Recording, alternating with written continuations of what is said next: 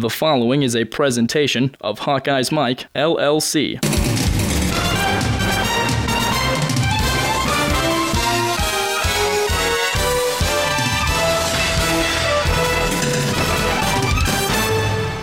Keith Duncan, true freshman from North Carolina, from 33 yards, and a walk-off winner. Right through, and the Hawkeyes have stunned the Wolverines. Michigan unbeaten no more. And the Hawkeyes, who've been questioned and criticized, very few of these folks mobbing the team believe this would happen tonight, Kirk. What a scene. Not after last Saturday. This is a heck of a moment for Kirk Ferentz and for this Iowa football team. This is why it's the best, man. This is why college football is the best. It sure is. Amen. Hello, everyone. This is John Patchett, and welcome to the Football Show from Hawkeyes Mike. This is our new Reporter's Notebook podcast featuring Steve Batterson, who looks back at the Hawks' incredible upset win over Michigan and previews this week's Illinois game. And you'll hear from the head coaches in this coming Saturday's contest, Iowa's Kirk Ferentz and Illinois' Lovie Smith. This Hawkeyes Mike podcast is one in a series of our weekly programs, which include sports reporters Scott Docterman of LandOf10.com and Steve Batterson from the Quad City Times, plus our own Tyler Chummeland and Jack Bransgard. Game highlights are courtesy of ABC with announcers Chris Fowler and Kirk Herbstreit. We very much appreciate it and thank them. Hawkeyes Mike programs are brought to you in part by Prefense Hand Sanitizer. One application lasts all day. Try the hand sanitizer used by the Iowa Hawkeyes. And remember, the best defense is Prefense. And by T&K Roofing and Sheet Metal, building strong and safe in the Midwest for over 50 years.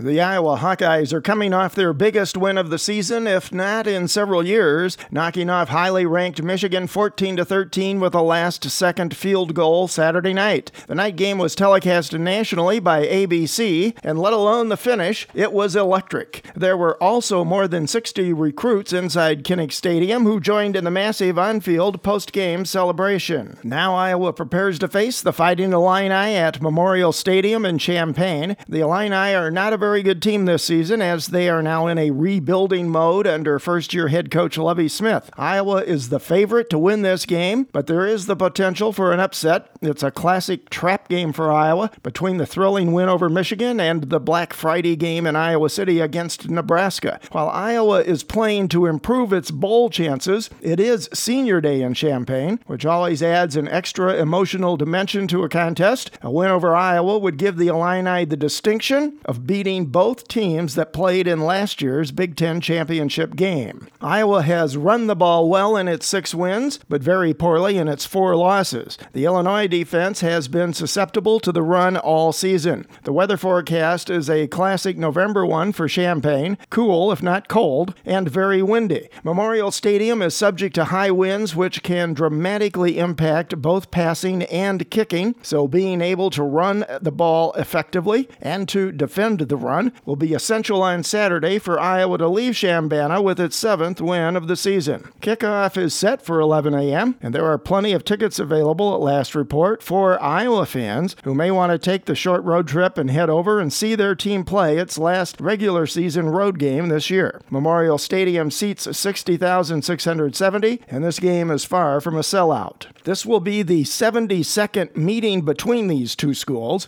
The Illini lead the all-time series 38-21-2, but the Hawkeyes have won 10 of the last 13 and 7 of the last 8. Iowa is only 13-20 in Champaign, but it has won 3 of the last 4 games played there, including a 30-14 win in 2014. Iowa also won last year's game in Iowa City, a 29-20 hard-fought homecoming victory. Iowa is 6-4 overall, 4-3 in the Big Ten. Illinois was blasted 48-3 by Wisconsin last weekend in Madison and is just 3-7 and 2-5 in conference play. It has lost 3 of its last 4 games. While the Illini defeated Michigan State 31-27, in addition to the Badgers blowout, they have lost by wide margins to Minnesota and Michigan, teams that Iowa beat, and Illinois also lost to Purdue at home in overtime. Iowa head coach Kirk Ferentz is in his 18th season leading the Hawkeyes. He is the dean of the Big Ten coaches with a record at Iowa of 133-91. He is 7th all-time in the conference in overall wins and in Big Ten wins. He is just one game shy of Lloyd Carr in terms of conference wins and only 3 victories away from tying Minnesota's Henry Williams in terms of overall wins at 136. Following this contest, Iowa returns home to play its annual Black Friday game against Nebraska in the annual Battle for the Heroes Trophy. Illinois will go on the road to close out its season at Northwestern. Tidbits and nuggets this week as a result of last Saturday's win. 5 of Iowa's 10 games this season have been decided by 7 points or less. The Illini are recognizing 24 seniors Saturday. They have also played 27 first-time starters this season, the most in the FBS, including 12 freshmen. Saturday's game is meaningful for both teams in another respect. They compete against each other for the top recruits in the state of Illinois. Iowa currently has 16 Illinois natives on its roster, while the Illini have only 1 from Iowa, tight end Andrew Davis from Marion. 3 Iowa players earned Big Ten Player of the Week honors after the Michigan upset: senior defensive tackle Jaleel Johnson, true freshman cornerback Manny Rugamba, and true freshman kicker Keith Duncan. The Hawkeyes became bowl eligible as a result of the Michigan win for the 15th time in the last 16 years under Ferentz. Iowa's win over the second-ranked Wolverines last Saturday wasn't the only shockwave to hit college football. Third-ranked Clemson lost to Pitt, and USC beat fourth-ranked Washington. It was only the second time in the history of the Associated Press poll that numbers 2, 3, and 4 all lost on the same day. The last time that happened, 1985, when top-ranked Iowa beat second-ranked Michigan on a last-second field goal 12-10. That 1985 game was also the last time the Hawkeyes beat a number 2 team. According to ESPN, the Iowa-Michigan game's viewership was the highest of all CFB games across all networks last Saturday, averaging 6.359 million and peaking at 10 million when Duncan kicked the game-winning field goal. The Iowa-Illinois game will be televised by the Big Ten Network with announcers Scott Graham, Jeremy Lemon, and Rick Pizzo. It will also be broadcast by the Hawkeye Radio Network as usual, with Gary Dolphin, Ed Podolak, and Rob Brooks, and you can also listen to it on satellite radio, XM Channel 81, as well as Sirius Channel 81. Illinois Nazis. I hate Illinois Nazis. Beathard retreats, flips it in the flat, screen, touchdown! That whole drive was Akron Wadley, and the Hawkeyes are hanging tight. Great call against man-to-man. You had the rub out to the left, and then you had the back Wadley matched up against the linebacker, but because of the blitz, he ends up freeing up. Nobody picked him up. Wadley, 37 receiving yards there in that drive, and his 3rd receiving touchdown. Great call, anticipating pressure in the blitz from the linebackers by Greg Davis.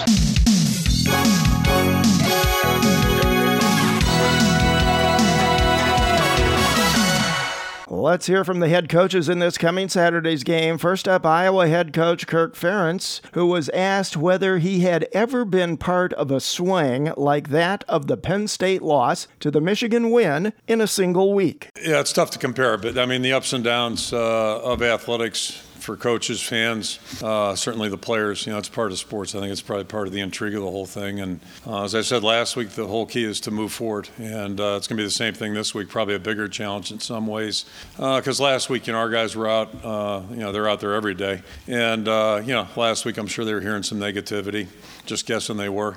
Now it's just the opposite. So, the challenge is to ignore both of those things and try to stay focused on what it is you're trying to do. And not that you don't think about outside things, I'm not suggesting that, but if you want to win games, you really have to block out time where you're really focused, you're really working on what it is that's important to your job, your role on the football team, and then making sure you do a good job day by day, stacking them up so you have a chance to look good in the game. And so last week was a challenge. This one will be too, and the emotions play into it certainly. Ferentz was asked if that whole process isn't the result of a single in-season week, that is preparing for and beating Michigan after the Penn State loss, but part of a 52-week process year to year. I think everything you do is To me, you have a certain lifestyle. If you're an athlete, whatever it is you do that you take pride in, you have a lifestyle that's geared towards that, and you're either adding or taking away from. And that was one of the points we made last week. We're probably not going to be Big Ten champions this year, but you're either building towards it or you're taking away from it.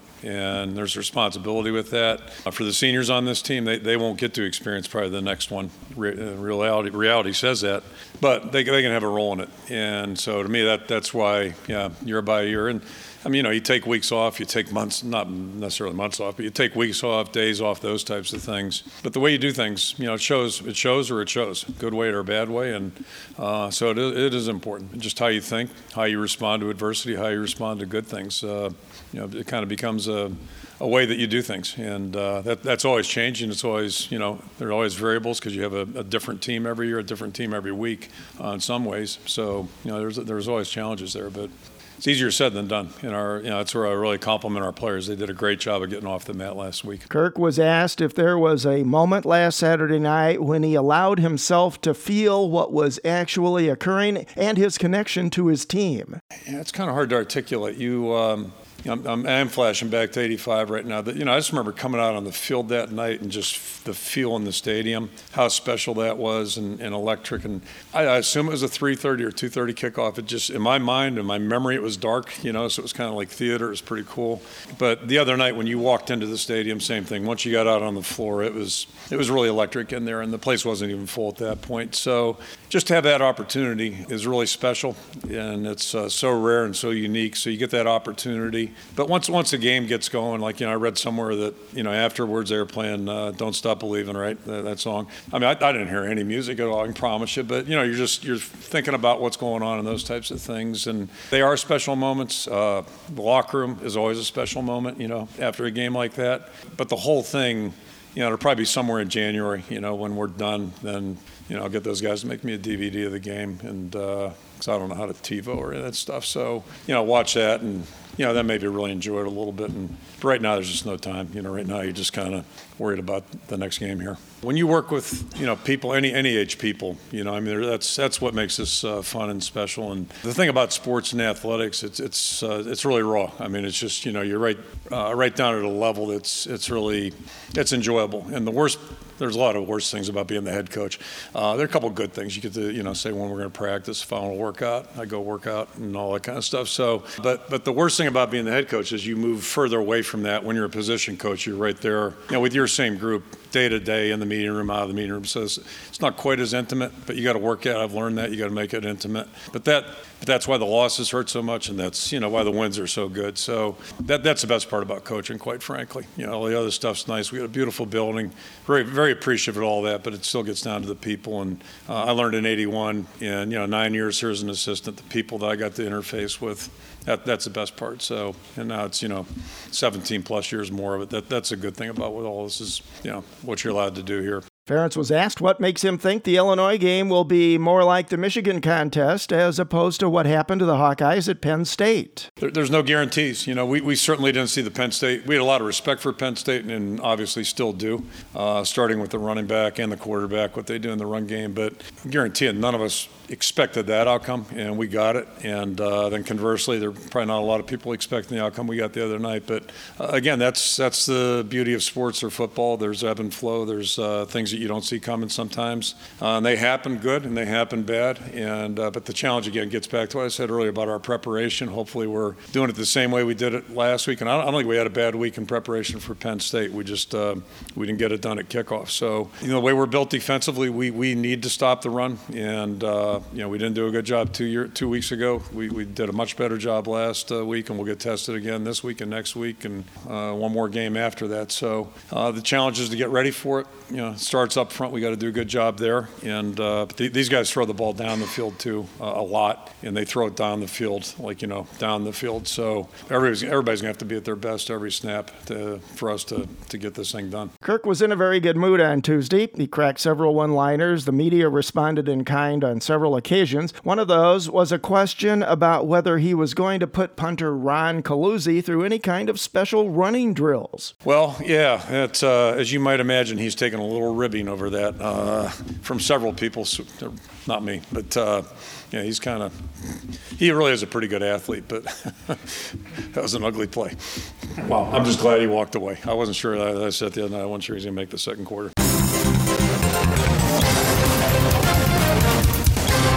Next, we hear from Illinois head coach Lovie Smith, who was asked what he saw in this Iowa team when it defeated Michigan last Saturday. What I saw is I think the team that they like to be, committed to the run, physical football game. I think Iowa has an outstanding tailback that can make you miss in the open field. It seems like each week we've talked about the opponent's tailback, the tailback position, and how it's good each week in the Big Ten. That's definitely the case. I saw a commitment to the run. They played hard throughout. Even adversity late in the game, threw a pick at the end of the game, stopped them, made Michigan punt, and then got in position to kick the winning field goal. Defensively, played hard. Saw, two heavyweights really battling. And you can get up. A lot of times when you haven't played your best ball, you want to come back home in front of your home crowd.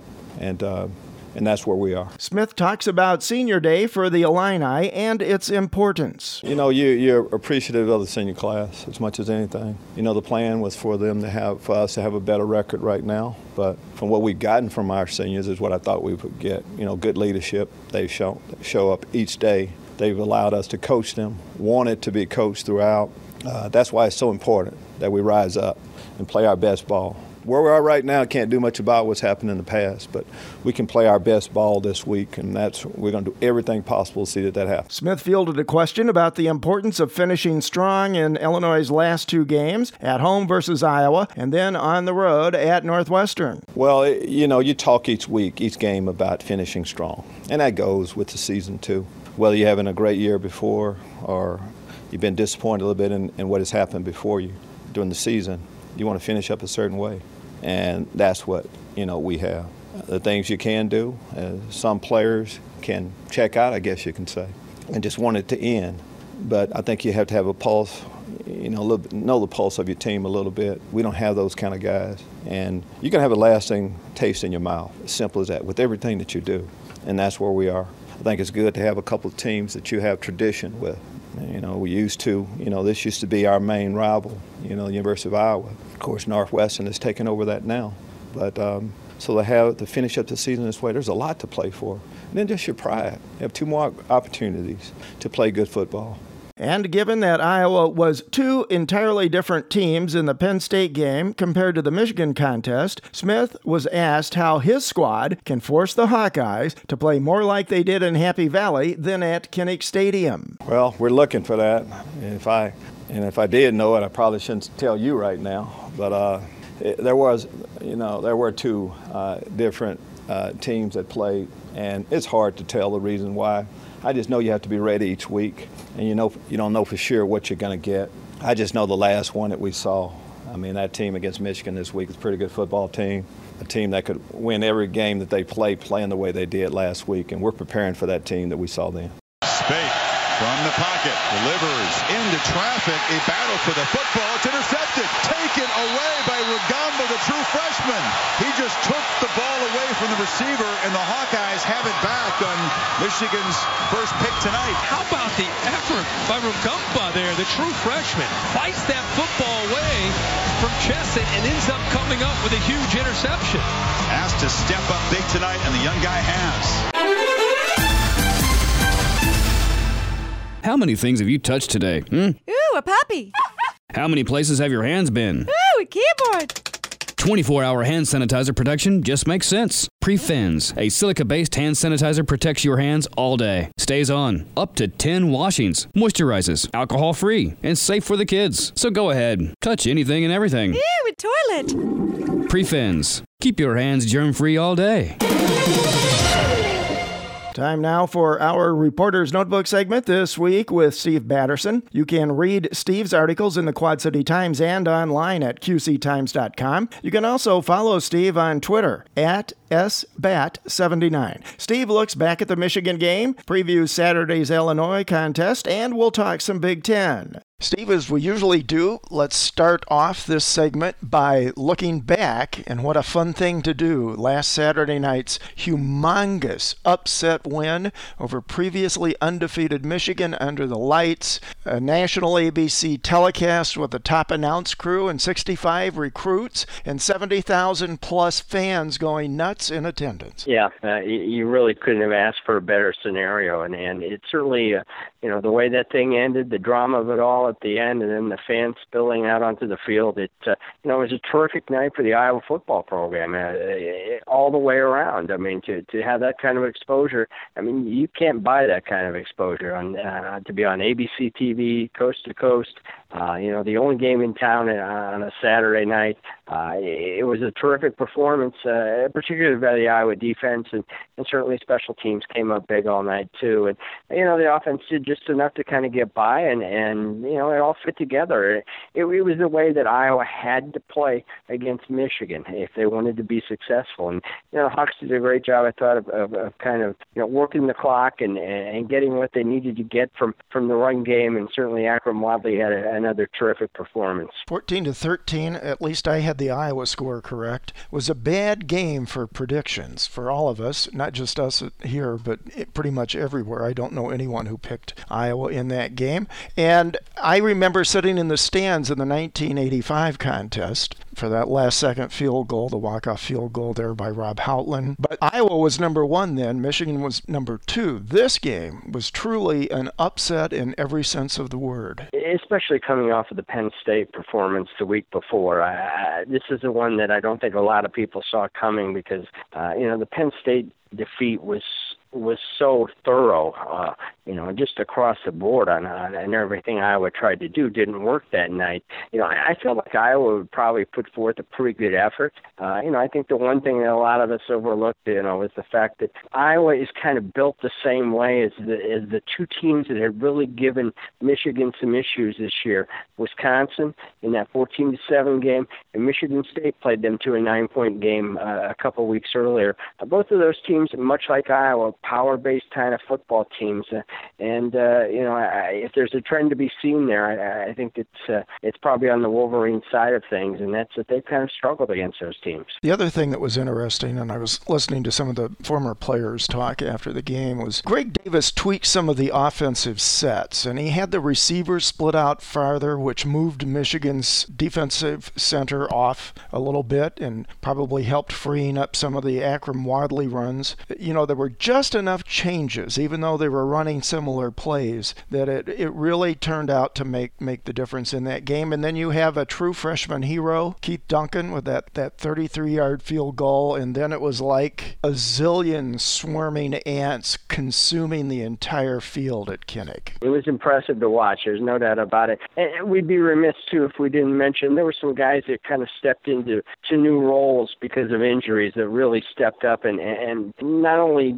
held the position, they contributed. Manny Rugamba had a terrific game. Anthony Gare steps in for Miles Taylor when he has to leave after really about the first snap of the game. And then on the offensive side, Nate Whiting at a tight end position provided some help. And, there were some really some heroic kind of situations. That next man in philosophy comes through again for the Hawkeyes. And you had Ron Coluzzi with significant contributions, not the least of which was that punt that he killed on the 2-yard line that ultimately led to the safety a couple of plays later. Of course, Coluzzi also had one of the funniest runs you'll ever see in football when he did the somersault, and we've seen so many memes on social media since that game. But really, overall, about as an exciting performance for a low-scoring game as you could possibly see. It was just a good, hard-hitting Big Ten football game. I think a lot of people, when you think back over the years, those are the type of games that you remember. Absolutely. And now you come to the Illinois game. Iowa's on the road. It's a Big Ten West matchup. It's a trap game, almost a classic trap game. Coming off the tremendous win over Michigan and the highs, the emotional high that went with that, and looking ahead to next week, the Black Friday game against Nebraska. Iowa became bowl eligible with the win over Michigan. They have a chance now to finish up with 8 wins if they can beat Illinois and Nebraska and really improve their bowl positions. Let's go right to the Iowa offense versus the Illinois defense matchup. Despite the win over Michigan, it didn't do much of anything to improve Iowa's offensive statistics, many of which continue to be in the toilet. Total offense, they're still 120th in the nation. They're 111th in passing offense. They're tied in 89th in scoring offense, 110th in third down conversion. However, they're first in the Big Ten and 4th nationally in their red zone offense. And that's been the one bright spot, and it's been a constant bright spot since the start of the season. It was a point of emphasis coming into the year. The Hawkeyes have really delivered when they've gotten the ball inside the 20.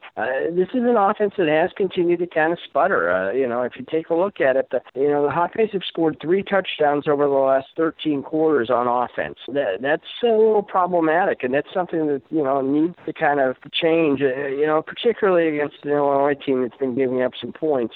It's been an issue, and I think that to come away with one win in that situation, I think is probably a good thing, but it certainly is something that needs to be addressed. C.J. Beathard is now 19-6 in his 25 career starts. I thought one of the outstanding offensive play calls of the game by Greg Davis, who's often maligned by the fans, was that quarterback draw to the center of the field that set up the 33-yard field goal. Just a smart football play, and it certainly CJ executed it. Man, we saw that on several occasions. We saw a couple of screen plays that were very effective for Iowa. But you're right, that play by Beathard to kind of set the field goal up and put a freshman kicker in basically a perfect position to make a solid kick was so important. And again, you're right, a terrific call. Iowa still, in its wins at least, has had a very effective running game. In its losses, not so much. So there's that inconsistency then. Pretty interesting statistics. In the 6 wins for the Hawkeyes so far, they averaged 219 yards on the ground. In the 4 losses, just 57 yards. Akram Wadley needs just 221 yards to hit 1,000 yards on the season. There's 3 games left to do that. He's not only Iowa's leading rusher, he's the 2nd leading receiver. The Hawks are still the only Big Ten team with 2 running backs in the top 10 in conference in terms of rushing yards. And running the ball against a weak Illinois defense when it comes to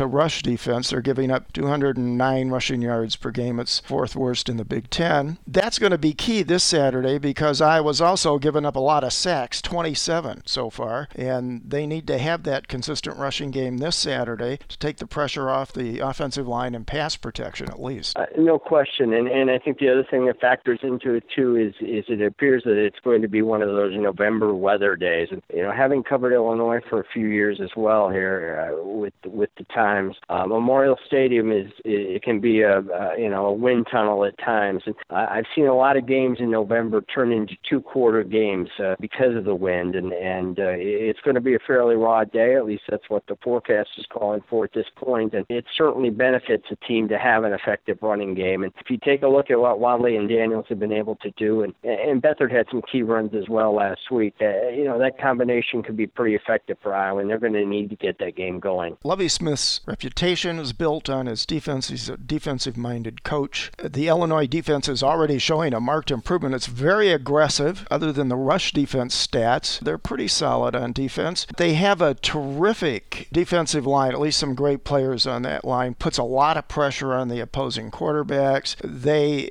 are great when it comes to tackles for loss. Look at people like defensive line Carroll Phillips and Dwayne Smoot. This is a very aggressive defense and probably will put more pressure on Iowa's offense than they've seen pretty much all season, other than maybe the Penn State game. Yeah, there's no question. Illinois' front four in particular is very strong. And, Hardy Nickerson is a guy that transferred in from Cal, where he was their leading tackler a year ago. He's a graduate transfer. He came to Illinois to have a chance to play for his father, the senior, and he's ranking 3rd right now in the Big Ten in tackles. And this is is a defense that certainly has some stars. I mean, they have some great individual talent. They have struggled at times. Some of the aggressiveness has come back to bite them on occasion. They've been a little bit susceptible to the big play on occasion, and I think that's probably the one downside to what they've done defensively. But they certainly have been a group that is it's been an interesting mix of old and new players, and it's pretty indicative of a coach kind of settling in and kind of figuring out what his talent is. And it's you take a look at a guy like Jalen Dunlap, who has been fairly effective on the back end, but he's a guy that really just kind of stepped into the program this year in terms of his contributions, and it's a work in progress, but the defensive side of the ball certainly has been their strength. You look at their tackles for loss, they're averaging 8.2 of those per game. That's sixth best in the nation. They have last week, the Michigan game had one of my favorite players in terms of his name, Taco Charlton. Well, Illinois' defense has two people that are right up there in the favorite name. They've got a defensive lineman, couldn't be more perfect for a defensive lineman, Chunky Clements, who also has 7 tackles for loss and 3.5 sacks. And then they've got another lineman whose last name is President. It's an all-name team kind of group, and for the most part, Chunky's been around for a couple of years, and he was a guy that had a ton of tackles for a loss a year ago for them. His numbers are down a little bit, but he's getting more help, which I think that's part of the alignment that they're using right now. It certainly has put him into a little bit of a different position. They're a little quicker at the end spot maybe than what they were a year ago. Smoot certainly has been a multi-year performer for Illinois, and as a senior, he's one of those guys that the NFL people like an awful lot. He's active enough on that side of the line that I think it helps free up Carroll Phillips on the other side, and Phillips leads the Illini defense in sacks with 8. And President is a grad transfer as well. He transferred in from Auburn, so I mean they've got some pieces there, and they can create some issues, and they do rotate guys on a fairly regular basis, which keeps fresh bodies on the field. And we've seen how that benefits Iowa at times as well, and it certainly is when Illinois has been at its best, its defense has been on top of its game this season. Back on the Iowa side of the line there, Croston is probably out for the season, and according to Ferentz at his Tuesday press conference, Kittle is doubtful. So that still leaves Iowa's passing game in a bit of a bind. Again, they've figured out more innovative ways to use Wadley. Jerminic Smith seems to be moving in the right direction in terms of being another alternative out there, and more targets maybe for Beathard, but he hasn't really shown a lot of willingness to throw to most of them. Yeah, we saw Adrian Falconer get involved a little more last week as well. To borrow a Fran McCaffrey phrase, Jay Shield has been a little bit sideways here maybe the last couple of games, and maybe hasn't had the kind of progress that people might have anticipated. But there is a little more depth in the Iowa passing game now, and I think that's beneficial. I think we saw Falconer targeted a couple of times. He certainly looked like a first-time guy out there. I mean, he dropped the extra point, 2-point conversion try, and had another ball come his way as well that was probably a fairly catchable ball that eluded him. But some of that's just part of the growing pains that they're going through right now.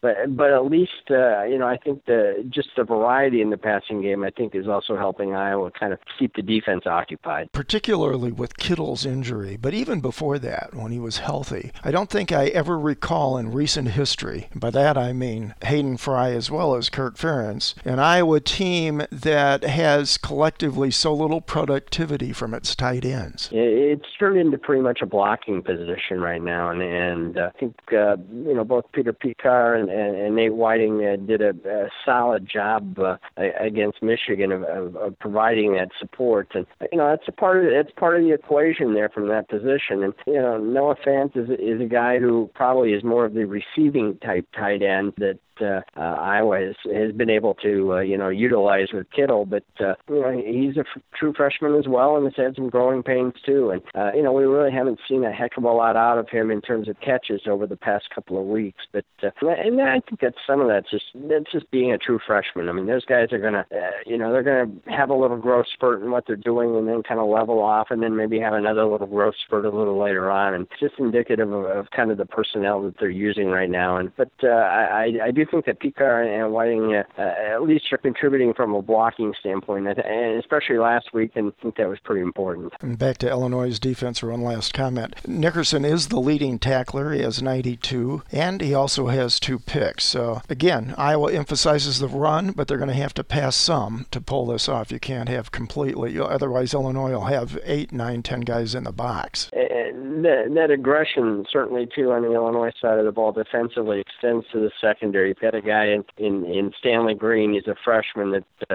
he's forced 3 fumbles this year, including a couple in that win over Michigan State a couple weeks ago. And they've got some young talent. This isn't a team that is totally devoid of talent. I mean, despite their 3-7 record, 5 of those losses have been to teams that were rated in the top 20 this month. So, they've played a fairly challenging schedule and taken their losses because of it. But when given the chance, they've been competitive. After this break, Steve and I continue to break down the Iowa-Illinois matchups on special teams and defense, and we look at the Big Ten.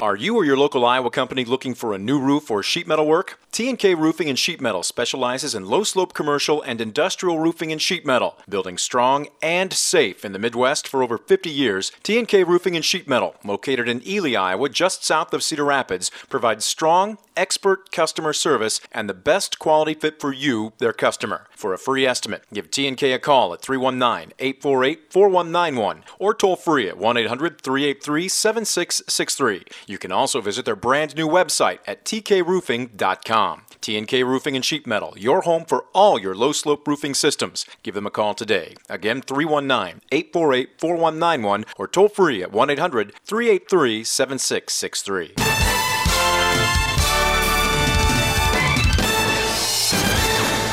Going over now to the matchup between Iowa's defense and the Illinois offense. If there's one thing that makes Iowa's offense look better, it's the Illinois offense, because they're even worse in most categories, nationally and in the Big Ten, than the Hawkeyes are on offense. They're 124th in total offense, 116th in scoring offense. They're a little better rushing the ball. They're horrible when it comes to third down conversion percentage. They're 125th in the nation. So they have some offensive problems, and I guess some people might say Lovie Smith, while he continues to show defensive prowess, continues to struggle on the offensive side of the ball as a coach. Certainly, and those struggles have started this year at the quarterback position, which has been it's been a revolving door for Illinois since the start of the year. This was supposed to be, Wes Lunt's chance to showcase his abilities, and it's turned into an injury-prone position. Lunt is back on the field now. He'd missed 4 games. They went through a situation where they went from Wes Lunt to Chase Crouch, who was more of a running type quarterback. He came in when Lunt was hurt in the Purdue game. Crouch ended up suffering a season-ending injury, so that led Illinois to Jeff George Jr., who basically had been asked only to come in late game situations and hand off before he took the field on October 22nd at Michigan to make what really was pretty much his college debut, and certainly his starting debut. And it wasn't pretty, but he's a young guy that has shown some potential as well. He just doesn't have the experience or the maybe as quite as a fine-tuned or refined arm as what Wes Lunt has. I don't know how many Iowa fans remember the Iowa-Illinois game last season, but it was one of the tougher, more physical games that Iowa played all year, and very close. And Wes Lunt had a great game against Iowa last season. Certainly a very capable quarterback. He's a kid that started at Oklahoma State as a true freshman, got benched down there midway through that season, ended up transferring home to his home state from Rochester, Illinois, just outside of Springfield, where he led his high school team to a couple of state championships in Illinois at that level, and very highly recruited kid coming out of high school. And he is a guy that actually had been injured injured. It was a starter 2 years ago when he made a comeback against Iowa that season. Similar type deal this year. He missed 4 games, came back in the second half of the Wisconsin game.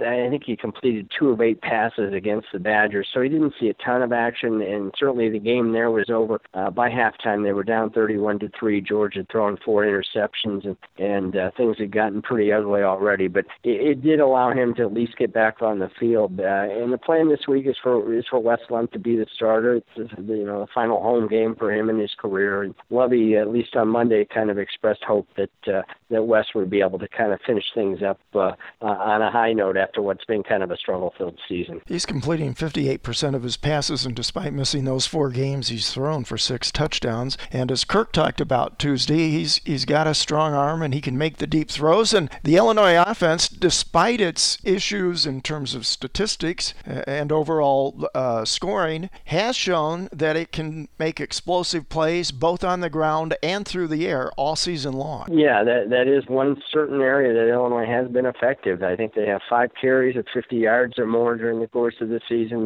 They've been fairly effective in the passing game at times. Another injury situation here, and in that Mike Dudek was expected to be their primary target again this season. And for the second straight year, he suffered a torn ACL and is watching everything from the sidelines. So it's been kind of a makeshift kind of thing. Malik Turner is their leading receiver, but he's been in and out of things. He had a concussion issue a couple weeks ago that certainly only added to Illinois' personnel problems in the passing game. And Justin Hardy started the year with an injury. So it's been kind of a patchwork thing. And as we've seen with Iowa's struggles in terms of trying to get something going in the passing game, cohesion is such a big part of what has to happen between quarterback and receiver, and that's been a real challenge for the Illini. Yeah, Malik Turner is not only the leading receiver, there's nobody else even close. He's caught balls for 535 yards, 36 catches, 4 touchdowns. The next closest receiver is about 350 yards behind on the season. So Iowa's pass defense, which has been pretty good most of the season, especially with King, and you mentioned how well Rugamba played coming in, and Gare as well at safety. But Illinois, while it lacks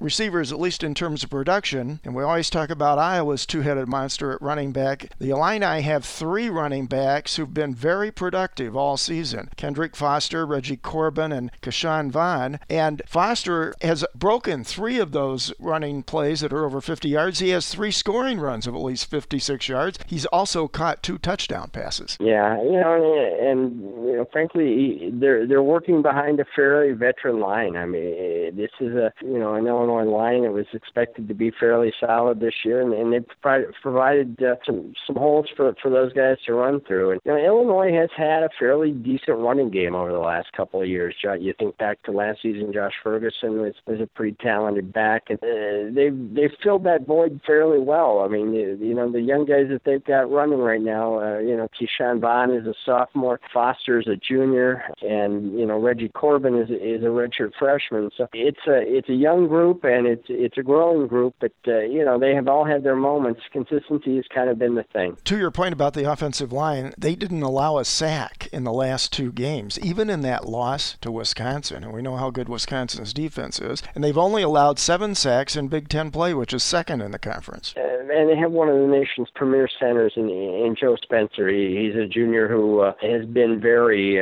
consistent for them since moving into the lineup, and he's a guy that will make life difficult for an opponent. There's no question about it. He provides the same kind of consistency that Iowa received a year ago from Austin Blythe. On the Iowa side of the ball now, while most of the defensive stats are kind of middle of the pack, they have had their moments, and after struggling and on run defense earlier in the season, they've really improved other than the Penn State game in the last half of the season. They came out of the win over Michigan with Big Ten Players of the Week. Jaleel Johnson has really come on strong this season. He was a monster versus Michigan. He had 9 tackles, 2 tackles for loss. He had the big sack. and he had a safety, and he's now tied for fourth in the Big Ten with 6.5 sacks. Yeah, Jalil's having a terrific senior season. He did not play very well at Penn State, and he really bounced back with what I think we can all probably agree was his strongest performance of his career. He's certainly one of the best, and it couldn't have come at a better time for both Iowa and for Jalil. I think he probably needed a performance like that, but he's a guy that's really elevated his play on a consistent basis this year. And I think he's benefited too from the rotation that Iowa has used at the tackle spots. Nathan Budget has been a little beat up, but when he's been able to kind of rotate in with Faith DeCackety and Jalil, it's been a combination that's worked pretty well for the Hawkeyes. And the two Nelsons, Matt Nelson and Anthony Nelson, have been very productive overall in the season, particularly with sacks and tackles for loss both. Yes, both certainly have kind of contributed on a fairly consistent basis, and Parker Hesse's had a quietly kind of had a nice season as well. And that defensive front four has been pretty solid, and it's really helped the linebackers be in a position to make some plays and take a little pressure off of that. And I think those kind of things have helped the Iowa defense kind of grow and progress here over the second half of the season, and certainly that came to be a critical component when you're able to take a Michigan rushing attack and limit it to 98 yards as Iowa did. That's a pretty impressive performance. And you talked when we were visiting about the win over Michigan about how well freshman Manny Rugamba played subbing in for Greg Maben, and Maben's out for the season now, so you have Rugamba, who's going to probably start the next two games, assuming he stays healthy. He's already had 2 picks on the year and very limited playing time. Against Michigan, he had a pick and 4 tackles and 3 pass breakups, and he looked like he knew what he was doing back there. And then in terms of the safety play, which has been problematical all season long, Snyder, who's aggressive and tries to go for big plays but misses some tackles, and then Miles Taylor, who often looks like he's out of position. If they're taking him through the concussion protocol, you would probably look for Anthony Guerra Sr., who's not had much playing time, to come in, but he was also really good against Michigan. The whole defensive backfield was good against Michigan. It was a solid group effort, probably as solid as what we've seen this season, and Manny Rugamba is in a position here to really benefit from the misfortune that Greg Maben suffered. It's providing him as a true freshman with the chance to kind of get his feet wet in some pretty big-time games that will position him well for the future. And, as Iowa looks towards 2017, you had 2 senior corners that were both going to be completing their careers. In fact, that Manny Rugamba, who had been seeing some time on nickel and dime kind of looks, to be able to step into a starting role and left cornerback is so valuable for him moving forward that it was a great situation, obviously, the other night, and it certainly bodes well for the future. And we'd be remiss if we didn't remind folks that Josie Jewell continues to lead the Big Ten in total tackles. He has 95 on the season. I thought the linebacker play was also better at Michigan. It had to be. Bo Bowers had some issues out there, but they were able to contain the edge for the most part against Michigan and pretty much shut Jabril Peppers down. Yeah, they cut his average yard per touch almost in half. And when you're able to do that, against a player like Peppers, that's a good thing. Certainly, he wasn't a tremendous factor in that game the other night, and to be able to kind of neutralize him, I think only helped position Iowa for what transpired down the stretch. And you're right, they did a terrific job of setting up the edge, and I think that's been lacking at times this year, but it certainly was there the other night, and it made all the difference in the world. Let's take a quick look at special teams. The biggest question mark going into the season for Iowa was the kickers, both the punter and the place kicker, and things have turned out pretty well. You couldn't ask for much better punting over the course of the entire season with Ron Caluzzi. He's been great on kickoffs. Caluzzi has 34 touchbacks on kickoffs, which has made an enormous difference in games and teams that Iowa has played where they have very good kick return games. You can't return it when it's a touchback. And then Keith Duncan, he's perfect on PATs, and he's hit 8 of 9 field goals, including, of course, the 33-yarder that won the game at the end against Michigan. and the 25-yarder, which gave Iowa its first lead of the game that night. And those kicks have been, he's been very consistent. They've kind of spoon-fed him in the way that they've used him. They've, continued to kind of rotate between Duncan and Miguel Recinos, with Miguel handling the long attempts and Keith handling the shorter ones. It's been fairly smart. I mean, he's hit 8 of 9 for the season. His only miss came against Wisconsin, and it's been a situation where, when he stepped on that field, against Michigan, a lot of true freshman kickers would have been absolutely terrified. That kid was cool as a cucumber and just simply stepped up and did his job, and that's what you would hope for, but that's not what you always get, and he delivered, not once but twice, and that's a pretty those were both pretty heady kicks for a freshman to be making in that situation. Ron Coluzzi's leg might fall off before the season's over. He's already punted 58 times, and his average is 41.4. That's pretty terrific, really. And he's kicked off 49 times. He's gotten a lot of work. Yeah, he's also the holder. So, he's a guy that has stepped in this year as a graduate transfer. And every bit as important as what he's given them with his leg. He's really, I think, helped some of those other young, inexperienced specialists kind of with their mind game. I think he's been kind of a calming influence. He's got a great personality, keeps things light, and the other night he was terrific. He did, as you alluded to, he averaged 47 yards on his punts. Of the 6 that he had, 3 of them were for over 50 yards, and he's done a good job of that. He has 10 of his 58 punts have traveled 50 yards or more this season.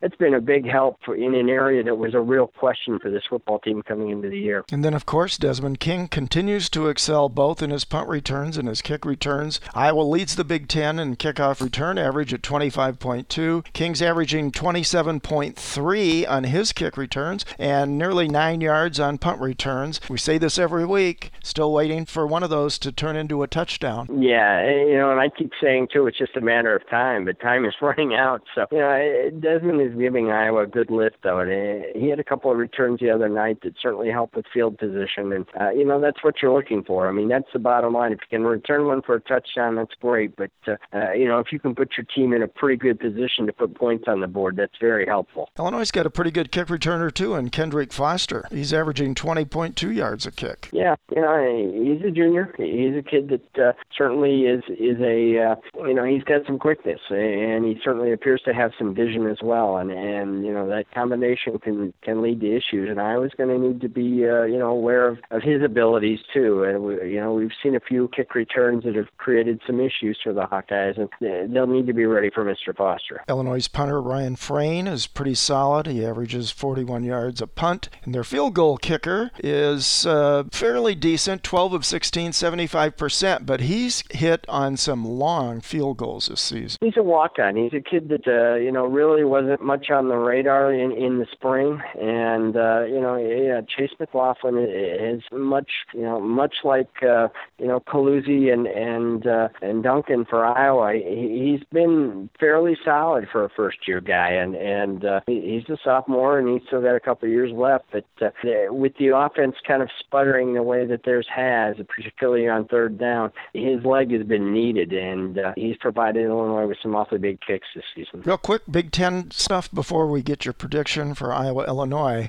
Both divisions, the title is still up for grabs. Nebraska and Wisconsin are knotted at 5-2, but the Badgers hold the tiebreaker because they beat the Cornhuskers head-to-head. The East is wild at this point. You've got Michigan, Ohio State, and Penn State all at 6-1. This one could even come down to a coin toss, which, believe it or not, in the press box Saturday night, we were sitting there pregame reviewing the Big Ten's tie-breaking procedures, and a coin toss is literally one of them. Absolutely, yeah. Keith Duncan kind of threw the East into a scramble mode. His kick to bring Michigan back to the pack. So, not only did he drop the Wolverines down a notch, he also put Ohio State in a position where it no longer controls its own destiny. And so, yeah, it's going to be a very interesting couple of weeks out east. And the team that really has a chance to have a big say in how this thing plays out, strangely enough, is Michigan State. As much of a struggle as it's been for the Spartans this year, they finish up with Ohio State at home this week, and then they head out to Penn State the following week. So it's one of those years where Michigan State certainly, still has something to play for here. They can play the role of the spoiler down the stretch. And, if you look at the matchups this week, before, everything gets down to that last weekend in Michigan, travels to Columbus. This week, Michigan, they're at home against Indiana, which is proven capable. Wilton Speight is reportedly dealing with a broken collarbone that he suffered in the Iowa game, which could lead to a backup quarterback being John O'Korn being their guy against the Hoosiers. That adds some things to the mix. And Penn State visits Rutgers on Saturday night, which just sounds like a cold evening in New Jersey. But, and then they have to come home and deal with Michigan State the next week. So, if this thing ends in a two-way tie between Ohio State and Penn State will be the team going to Indianapolis. And it's very impossible that a one-loss Ohio State team will be on the outside looking in at the Big Ten title game, which, pretty interesting scenarios down the stretch. The West, not quite as complicated. If Wisconsin wins this week and they're at Purdue, they're headed to Indy in a couple weeks. That's pretty much a done deal then at that point because of that tiebreaker that they have against the Huskers. So it's an interesting combination of possibilities out there, particularly in the East. But, it's a time of year where it's fun because, as Iowa proved last week, one game can impact 3 or 4 different things. All right, it's time for the prediction. They're getting harder. This Iowa team has been hard to predict. Most of us, or at least some of us, got it wrong at Penn State. Everybody got it wrong for last Saturday's game at Michigan. You would think this game should be a little safer to predict, but again, you've got Illinois coming off that thumping that they took from Wisconsin, 48-3, and it's senior day for 24 seniors in Champaign, and that always is an added element when it comes to the emotion of a particular game. So what's your thinking here? This is one of those games that I think will be a little closer than a lot of people would envision. I do think that Iowa should be able to win this game. If you look historically at the Iowa-Illinois series since Hayden Fry's arrival in Iowa City in 79, the average margin of victory for either Illinois or Iowa in this series has been 18.7 points. These games have traditionally been very ugly football games. I think this is going to be an ugly football game, but I think it'll probably be a lower scoring ugly football game than maybe what those couple of teams are used to. I do think the Hawkeyes will probably get out of Champaign with a win probably somewhere in the neighborhood of 27 to, let's say 13. And I do think that the weather will be a factor. I've seen enough games down there in November to know that strange things can happen with the wind, and they tend to swirl a little bit inside that stadium. And yeah, it will be interesting to see how it plays out. That is good news. That is good news. Iowa come home, regroups. The final drive was a short one, aided by a controversial face mask call. But then Keith Duncan, the true freshman, just drives it through. And the Wolverines beaten 14-13 in a game that is shades very much of that 1985 1-versus-2 game here. Here in the heartland at Iowa, where a walk-off field goal by a true freshman, Keith Duncan, wins it for the Hawkeyes. An unusual 14 points they put together to knock off the Wolverines by a point.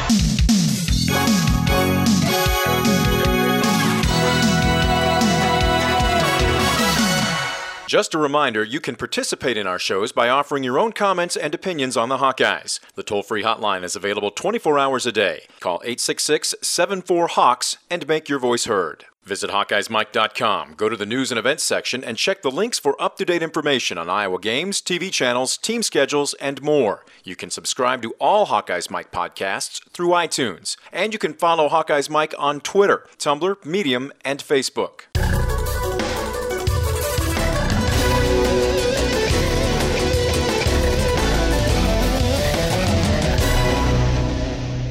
Our thanks again to ESPN on ABC for the game highlights this week, and thanks as always to Steve Batterson. We hope you've enjoyed this program. All Hawkeyes Mike podcasts are available and can be subscribed to on iTunes, Overcast, and other podcasting apps. HawkeyesMike.com, podcasting Iowa athletics for 10 seasons. It's all Hawkeyes all the time on HawkeyesMike.com. One passion, many voices. Nice work, everyone. Sharp broadcast. Really good. Everyone on the floor as well. Really a lot of hustle. I liked it.